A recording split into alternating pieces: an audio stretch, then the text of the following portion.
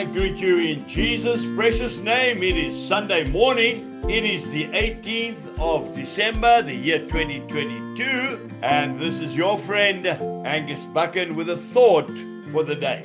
Jeremiah chapter 8 and verse 22 says, "Is there no balm in Gilead?"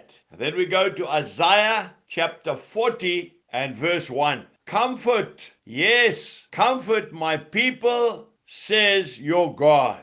But we say, with what? We do not have money or wealth. Well, as Peter said to the lame man in the book of Acts chapter 3 and verse 6, "Silver and gold I do not have, but what I do have I give you. In the name of Jesus Christ of Nazareth, rise up and walk." A kind word, a positive word, an encouraging word. It's like a sweet smelling ointment used to heal or soothe the skin. That's how the Oxford Dictionary describes the word balm. Is there any balm in Gilead?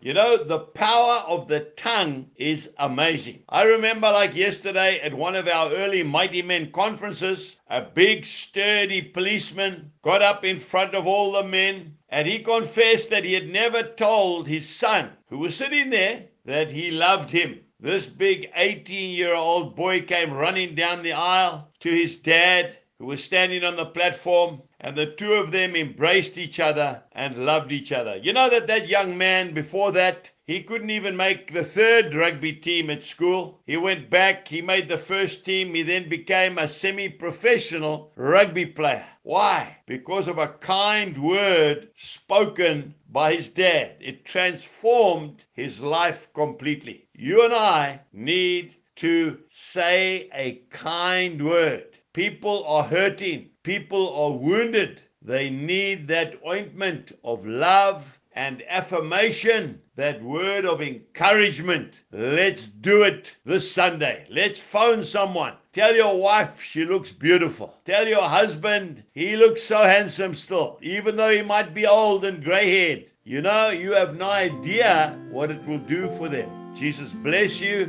and goodbye.